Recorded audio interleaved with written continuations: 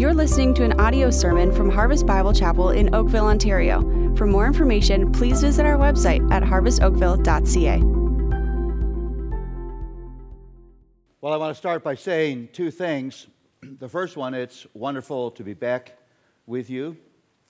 The second is, I'm so glad it didn't snow.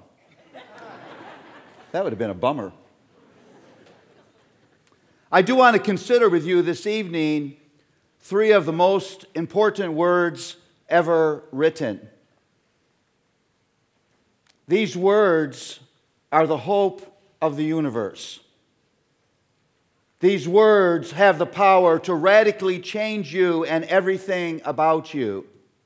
These three words, every human being who has ever taken a breath desperately needs, whether they know it or not.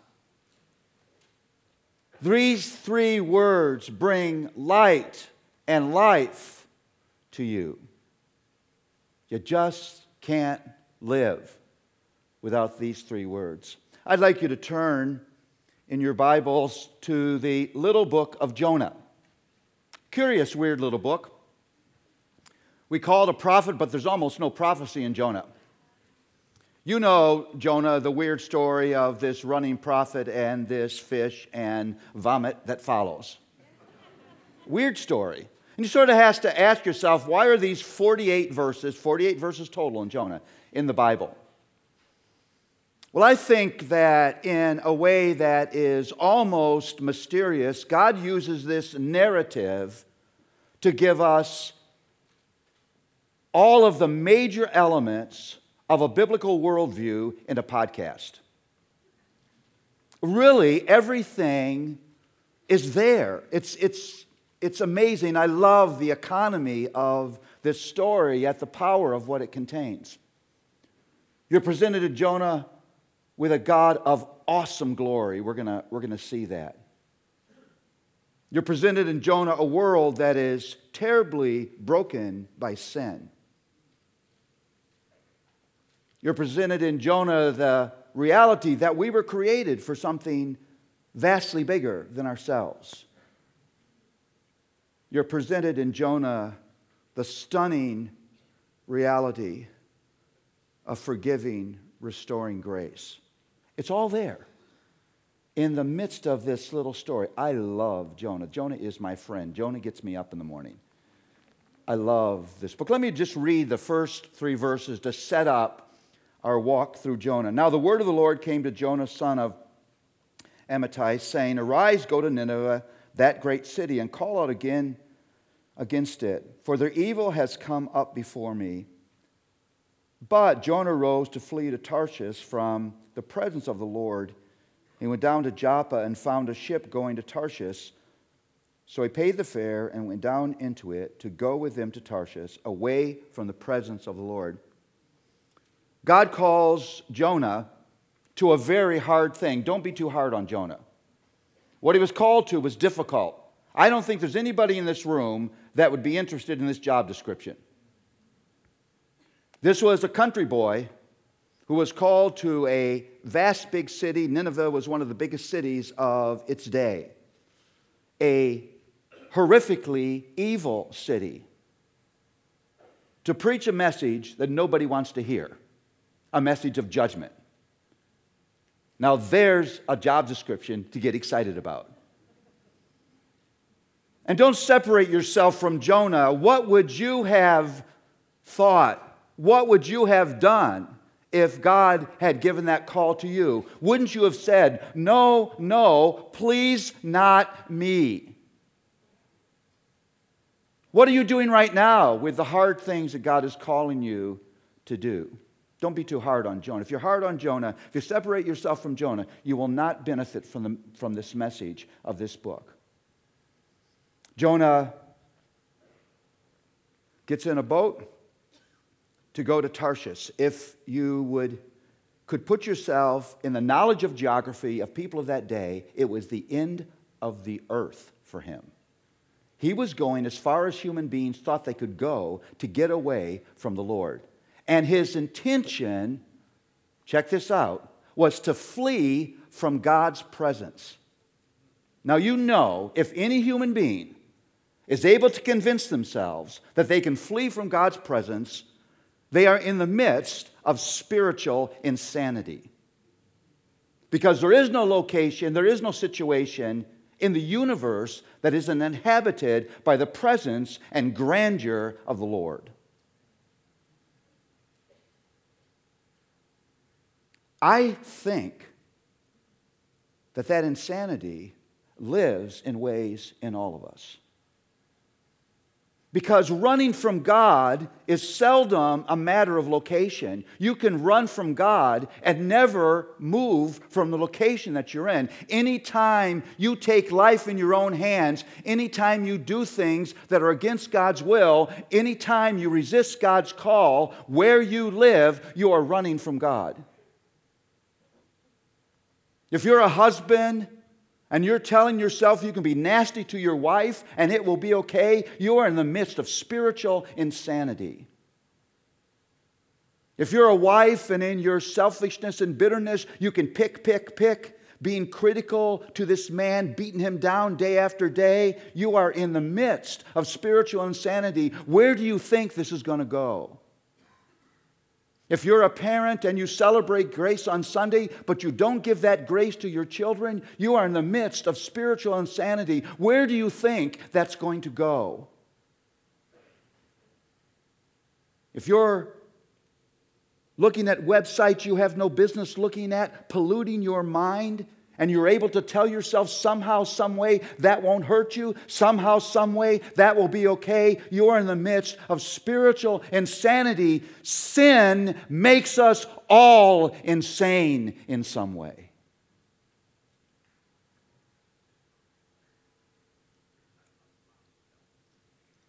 There really is a bit of Jonah in everybody in this room. Now, I want to make a confession to you. If I had been in charge, the book of Jonah would only have been 3 verses. You run from me, you're done. I have no want of prophets. I got plenty of prophets. I don't need to deal with a runner. You're done. D-O-N-E, done. I am the Lord. And that's what's stunning about this. If anyone would have the right to do that, the holy Lord of the universe could say, I created you for my purpose. I called you for my glory. You have no right to run from me. You're done. There would be no unrighteousness in that.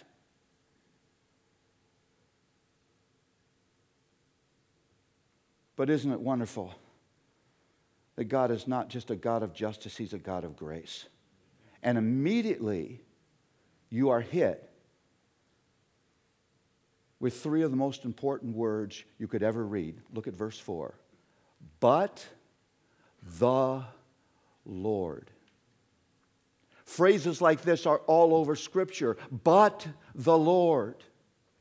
It's the glory of divine interruption. Listen, God will interrupt your life because He's a God of glorious grace. He will interrupt your story. He will mess with your plans because He's a God of unrelenting, zealous, forgiving, restorative grace. But the Lord. We were lost. But the Lord, we were separated from God. But the Lord, we were natural rebels. But the Lord, we had no hope. But the Lord, we were facing eternal damnation. But the Lord, but the Lord, but the Lord, but the Lord, but the Lord. May these words never lose their glory for you. You're in this room because of those words. You've opened your Bible and you want to hear from it because of those words. Every good thing that lives in your heart is because of those words. Every good blessing that exists in your life is because of those words. I love these words. Go home, get a 3x5 card, write those words on the 3x5 card, tape it to the mirror you look at every morning, and arise every day with hope. But the Lord. Glory in divine interruption. Don't get mad when God interrupts your life. He's not cursing you. He's not judging you. He's not condemning you. He's bathing you with grace. He's calling you back. You know why He does that? You know why He has to interrupt us? Because we still have fickle hearts that wander away, that want what we should want, that take control over what we should not take control of, that do what we should not do. And as long as sin lives inside of us, there's danger that lives inside of us. Listen, no one swindles you more than you do. No one's more of a danger to you than you are. Own it.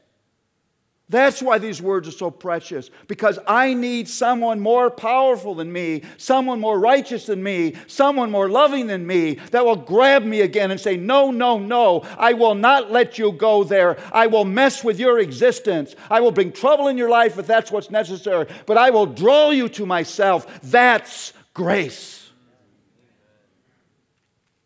Am I excited about this? You can feel my passion right down to my toes.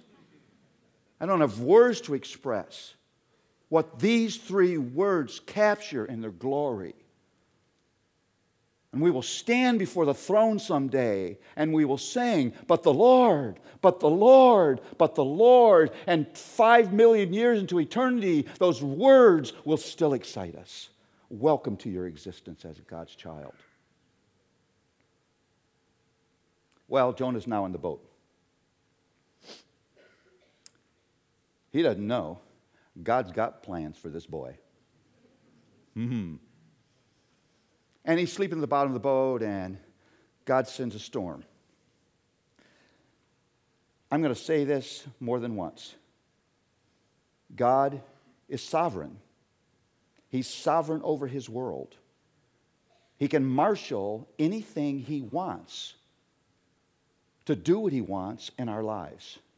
God has the hugest toolbox ever because He controls everything. I want to give you this principle. There's an important relationship between the sovereignty of God and the reliability of His promises. Hear this principle. Take it home and meditate on it. The promises of God are only as reliable as the extent of His sovereignty, because you can only guarantee the delivery of promises in situations over which you have control. Does that make sense? And so why this is important is we're realizing as you go through Jonah, there's nothing that God doesn't have control over. And so all of His promises for us, all of His plans for us are reliable because every place where those promises have to come true and those plans have to eventuate, all those places are under His absolute control. Isn't that beautiful? You can't get excited about the promises of God without celebrating the sovereignty of God. Don't wish you had control. You just mess things up. And know how little your control is. I can't even control my car keys. The promises of God are only faithful and reliable as the extent of His sovereignty. That's why it's glorious that if He needs a storm, He can send a storm because He controls it all. Everything lives under His will. Well, through casting lots, the guys on the boat connect to the fact that Jonah may be the reason for this storm. And they approach Jonah and they say this. This is verse 8. Then they said to him, "Tell us on whose account this evil has come upon us. What is your occupation, and where do you come from, and what is your country, and of what people are you?" And he said to them, pay very careful attention to what I'm about to read. "I'm a Hebrew. I fear the Lord, the God of heaven. What is strange about what Jonah's just said? Anything strange to you? Let me read it again. I am a Hebrew. I fear the Lord, the God of heaven. Now, you ought to hear that and ought to seem weird to you. This man who has rebelled from God, has turned his back on him, and is running away from him, doesn't look to me like a man who fears the Lord. And there's something here that you need to notice. We're confronted, as we're confronted elsewhere in Scripture, with the vast difference between your formal confessional theology and your functional theology. Technically, this was Jonah's belief system. Technically, he believed in the Lord, the God of heaven. But where rubber meets the road, that belief was not formative of the way he lived life. Don't think you're okay because you have correct theology. Because theology is never an end in itself. Theology is a means to an end, and the end is a radically transformed life. I want to say something I think will sound radical to many of you, but I think it's important to say. The enemy of your soul will give you your formal theology if he can capture your heart. One of his tools of deceit and deception is to make us think we're okay because our theology is biblical.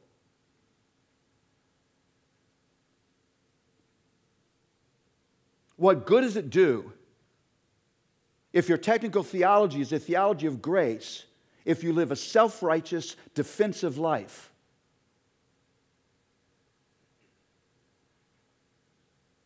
What good does it do if you technically, in your formal theology, believe in the sovereignty of God, if you're a controlling person who demands control over everything in your life, or if you live in anxiety of fear every day at street level? I would ask you this evening, how much is your formal belief system formative of your choices and actions and decisions where the rubber meets the road in your everyday life? Isn't it sad that this confession had no impact on the living of this man? And it's a shame we can read these passages and this doesn't jump off the page at us. There are people here in this room. You are not actually faithfully living what you say you believe. Your wife knows that. Your husband knows that. Your children know that. Your friends know that.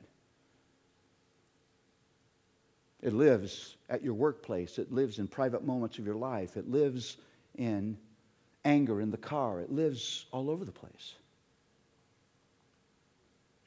Everyone in this room has places of theological inconsistency in their lives. Would you, right now, be willing to stop? I'm going to ask us to do this. And bow your head for a moment and pray this prayer. Lord, give me the desire and the ability to live every day what I say I believe. Bow your head and do that.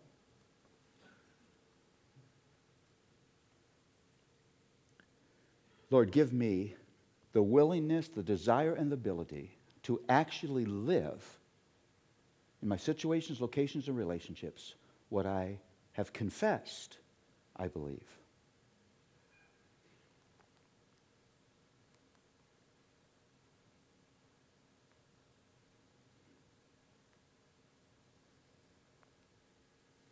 Well, Jonah says to the men in the boat, just throw me into the water. They don't want to do that, but they end up doing that.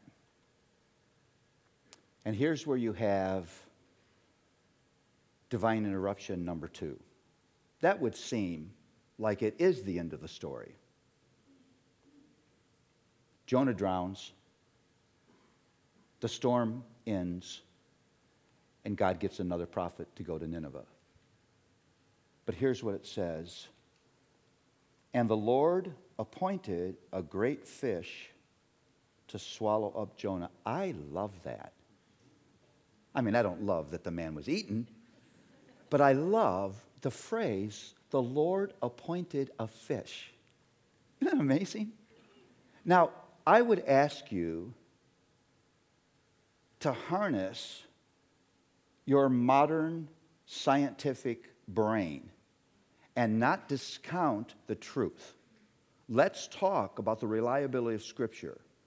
If that phrase is not true, how do I know that anything in the Bible is true?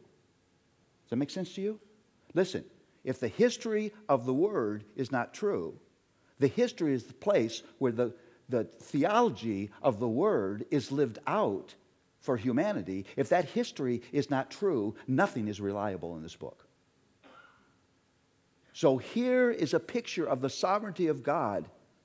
If God wants to get this man, he can actually appoint a fish who will say, yes, sir, O Lord Almighty, King of all fish, I will go. I see him now, gobble, gobble, to your glory. You know, we have this mechanical view of life. I hope this breaks us down. Listen, when you pray, you're praying to the one who rules every single thing that exists. That's why we pray. And it's not like the fire station, you know, where they get the emergency call and they run down the pole and God doesn't have to do that. He's already there. He's already in control. He was there before you were. He's there. He's ruling. There's no situation, no location, no circumstance that isn't under the absolute sovereign rule of the Lord. Not just big things. Every little thing is under His sovereign rule. That's why He has the power to do what He wants in order to deliver His plan and purposes in our lives.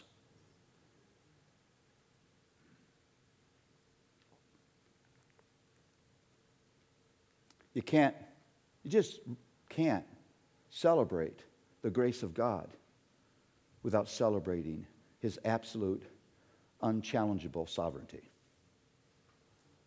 He's sovereign. Have hope.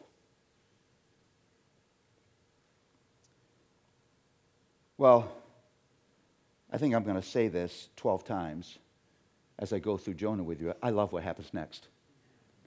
Because as Jonah's in the belly of the whale, you know, I spend a lot of time thinking about what that was like, but I just don't. I mean, did he have little dents in his skin from digestive fluids? I don't know.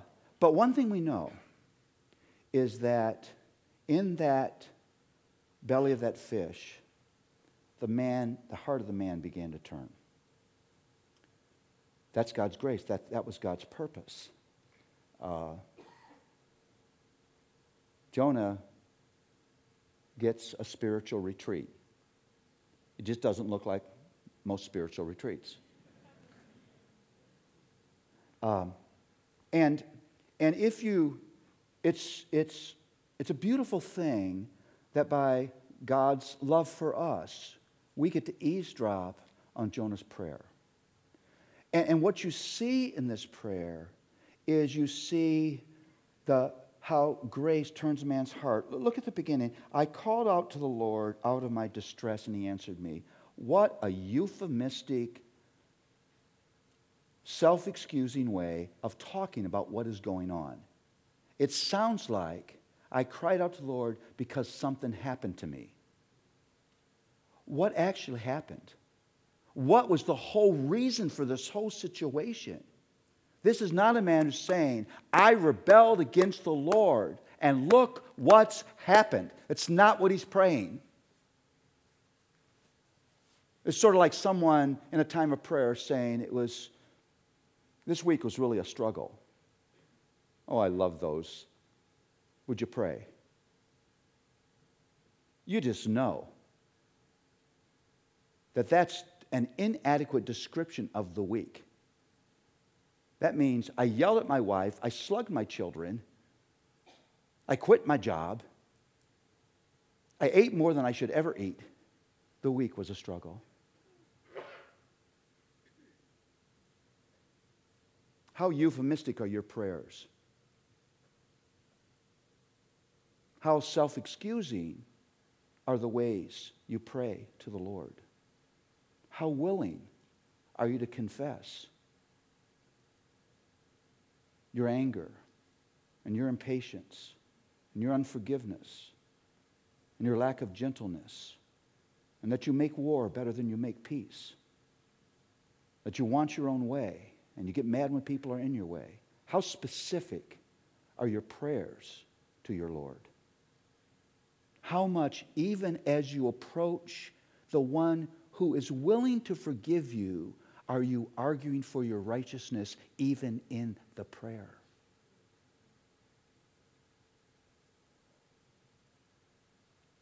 I love the old hymn that says, I need no other argument, I need no other plea. It is enough that Jesus died and that he died for me. Christ is the only argument you need. Stop arguing for your righteousness.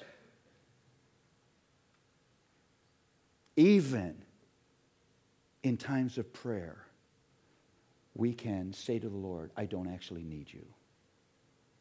Remember the Pharisee and the publican praying in the temple in Christ's parable in Luke, where the Pharisee basically said to God, I'm a righteous man, I don't really need what you have to offer. By the end of the prayer, here's what Jonah is saying, verse 8, chapter 2, those who pay regard to vain idols forsake the hope of steadfast love. I don't believe at that point, because Jonah makes direct reference to himself in the verse following, that Jonah is talking about formal religious idolatry. He's talking about the most significant form of idolatry, idolatry of heart. And he's talking about the base idol. The idol of idols is the idol of self. The idol of self makes us susceptible to every other form of idolatry. When I put myself in the middle of my universe, when I make it about me, I have no defense against all the other forms of idolatry that exist around me. We will see later that this man is driven by his own comfort. And he does not want to do anything that's uncomfortable to him. In case you hadn't figured out, that's idolatry. Idolatry is when anything rules my heart other than the Lord, and the catalog is endless.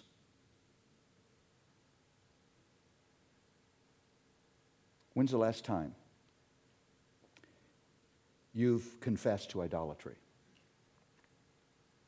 You see, not just I said a wrong thing or I did a wrong thing, but are you confessing the heart, the idle heart, behind that wrong word, behind that wrong action?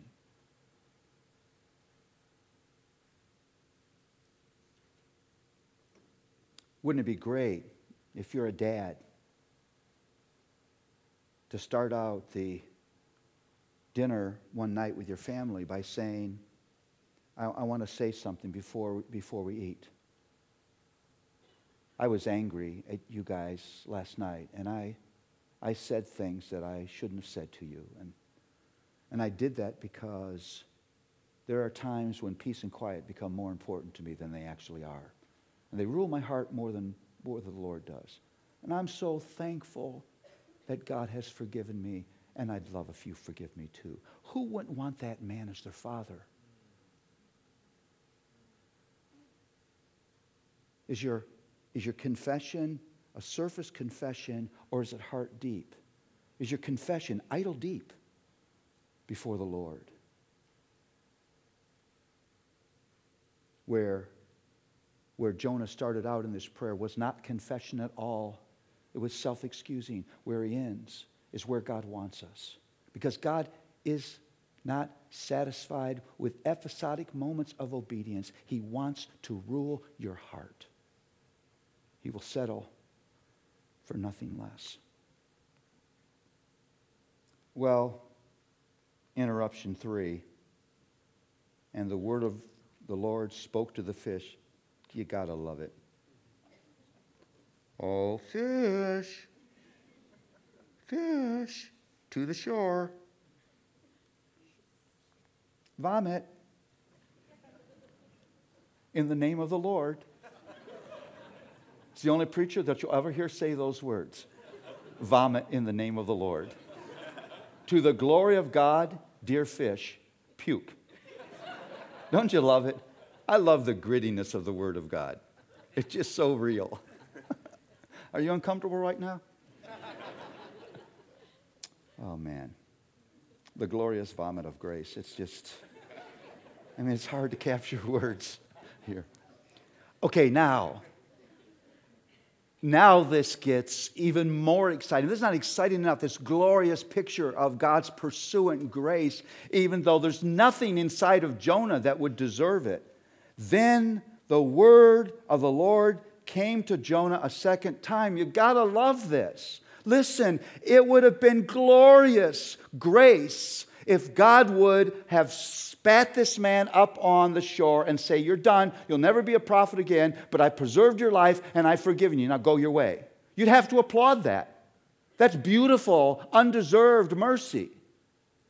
But that's not what he's doing. He's actually going to use this man.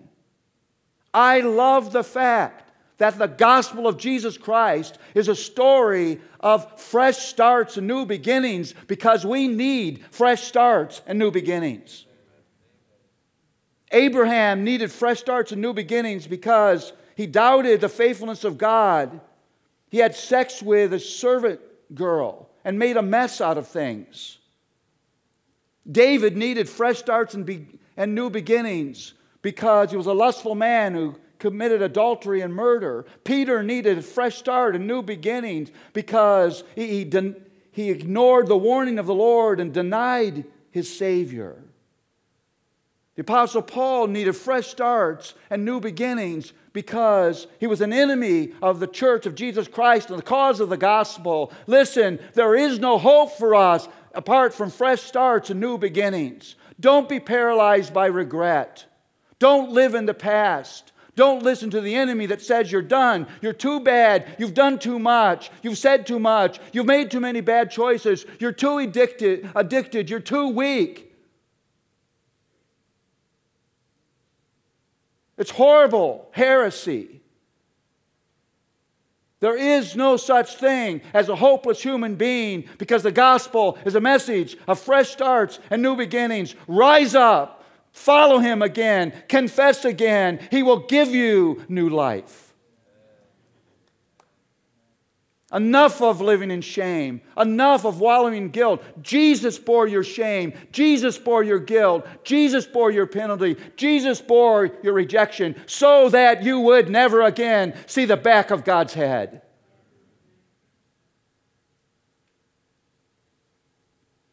Man, I love how this weird story preaches the gospel. Fresh starts. This self-centered, rebellious, weak, timid man, God says, I'm going to send you. Listen, be careful how you handle the biblical narrative. Be careful how you talk about the saints of old. This may disappoint you, but there aren't any heroes in the Bible. The flawed and needy people. There's one hero, the Lord Almighty. Father, Son, and Holy Spirit. There's another thing here that you got to observe. God calls none of us because we're able. God calls none of us because we're able. God calls us because He's able. Isn't that exciting? You know, if you're honest, you know you're still a bit of a mess. I am.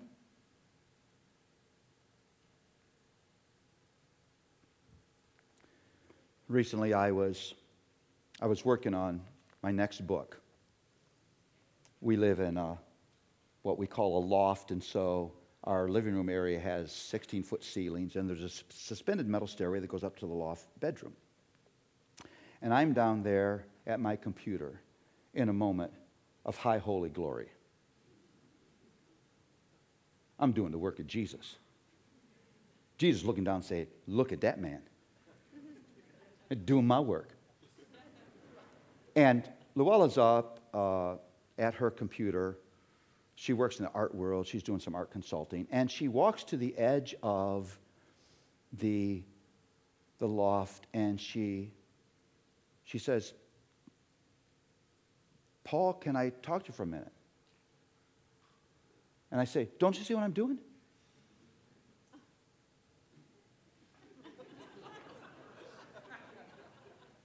I mean, I imagine that there's this ray of light.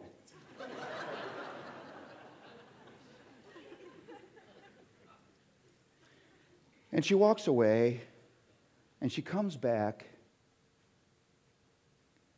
and she says, can I say something else to you? Can I ask you a question? She said it very sweetly. She said, what did I do to deserve that reaction you just had? Oh my goodness, I'm crushed at that moment.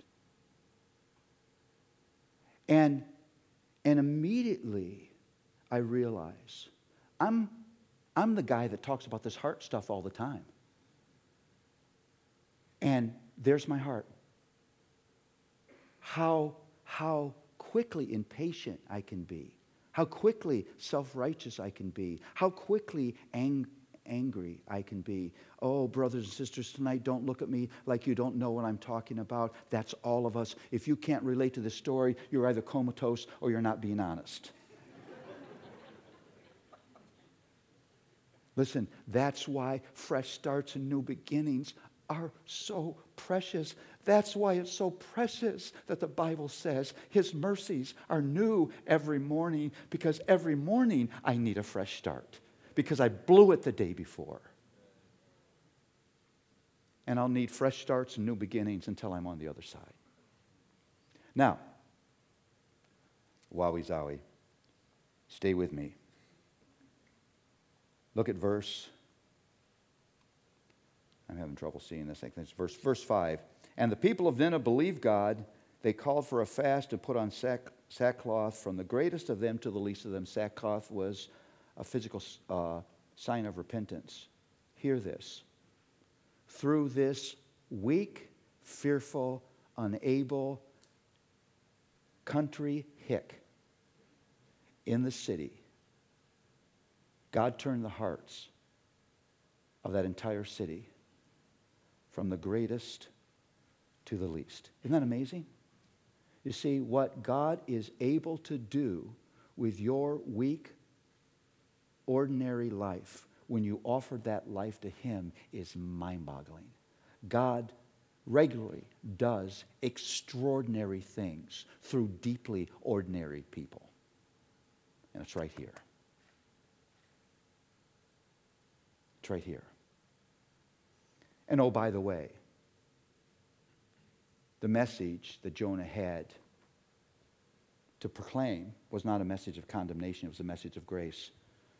I talked about this last night. Listen, every time God announces judgment, you're not being condemned, you're being warned, you're being rescued. Because if all God wanted to do was judge you, He wouldn't make the announcement, He would just judge you. Jonah didn't get it. He was actually there to preach a message of grace. There's a patient God, slow to anger, abounding in love. That's why He's warning you, because He's given you a moment to turn. Well, after all of that, where do we find Jonah? Look at chapter 4. But it displeased Jonah exceedingly, and he was angry. You see, now we know why this whole thing happened in the first place. The reason Jonah did what he did was he didn't share God's heart. What was important to the Lord wasn't important to Jonah. Don't think that you're always excited about God's forgiveness and God's grace in the lives of others. There may be people in your life that have hurt you that you don't actually want them to get grace. You want them to get theirs. You want them to feel the pain that you felt, the rejection that you felt. And Jonah says, I knew this would happen because I know you're a God of grace. I knew what you'd do. I knew you'd forgive these people. That makes me so mad. And Jonah ends up outside of the city walls, now pouting. And God interrupts his pout again and causes this plant to grow that gives Jonah shade. And he's in the shade, and he's got a little bit of comfort in the midst of his pouting. This is you at the end of a really bad week, sitting with a half gallon of ice cream in your lap that you plan to eat the entire thing watching something stupid on television because you're just pouting. Maybe you don't pout with ice cream. Maybe that's just me. And you get the most amazing of God's appointments. The Bible says God appoints a worm. Like, how many worms are there? I mean, I imagine God saying, okay, worm, 5,972,422,522, get up. Go eat the roots of that plant. Thus says the Lord.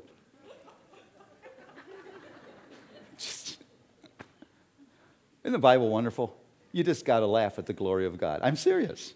It's just amazing.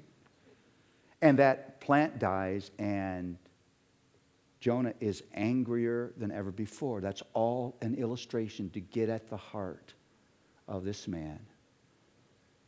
And God says to Jonah, you are angry because you pity the plant? Should I not pity Nineveh with 120,000 people plus cattle? I like the plus cattle part. God cares about the animals too. You see what's happening here? After all the resistance, after all the running, after Jonah has a fit because God is a God of grace, what is God doing? He's still coming to him. He's still working on his heart. You know what I love most about this book? I love this so much. It ends with a question. It doesn't actually end. Because the work of God is not an event, it's a process. Jonah's heart turned in the middle of the book, but his heart is a mess near the end of the book.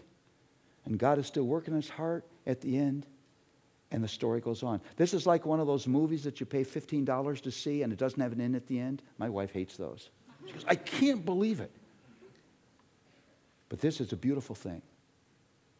Because the work of the Redeemer on your heart will not end until that work is absolutely complete.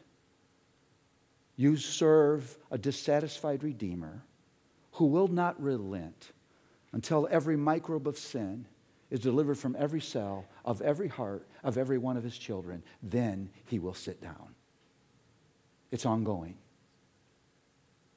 And he comes to you tonight with this question. Is your life an indication that you share my heart? That what is important to me is important to you. Oh, not in formal theology, but at street level. Are there places where you're running from me? Are there places where my plan is not attractive to you? Are there places where, even in times of prayer, you are excusing wrong to the one who died to forgive that wrong? Are there places where you're taking control of your life when I have control? Are there places where you doubt my promises, even though I control every situation where those promises need to be delivered? What is the condition of your heart? And then the Lord would say to you, you don't need to be afraid to confess that, because I am zealous in grace. I will meet you in grace. And I will give you once again a fresh start and new beginnings. Tonight, where do you need a fresh start and a new beginning offered only by His grace? Let's pray.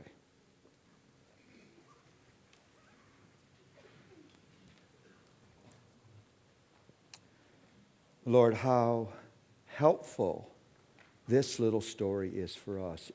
This story is our story. And in this story, we see Jesus, who died because this is what we're like, who died because this is what our world was like, who died to be the delivery system of the grace that we so desperately need. May we not run from you, may we run to you, and may we cry out in humility and confession.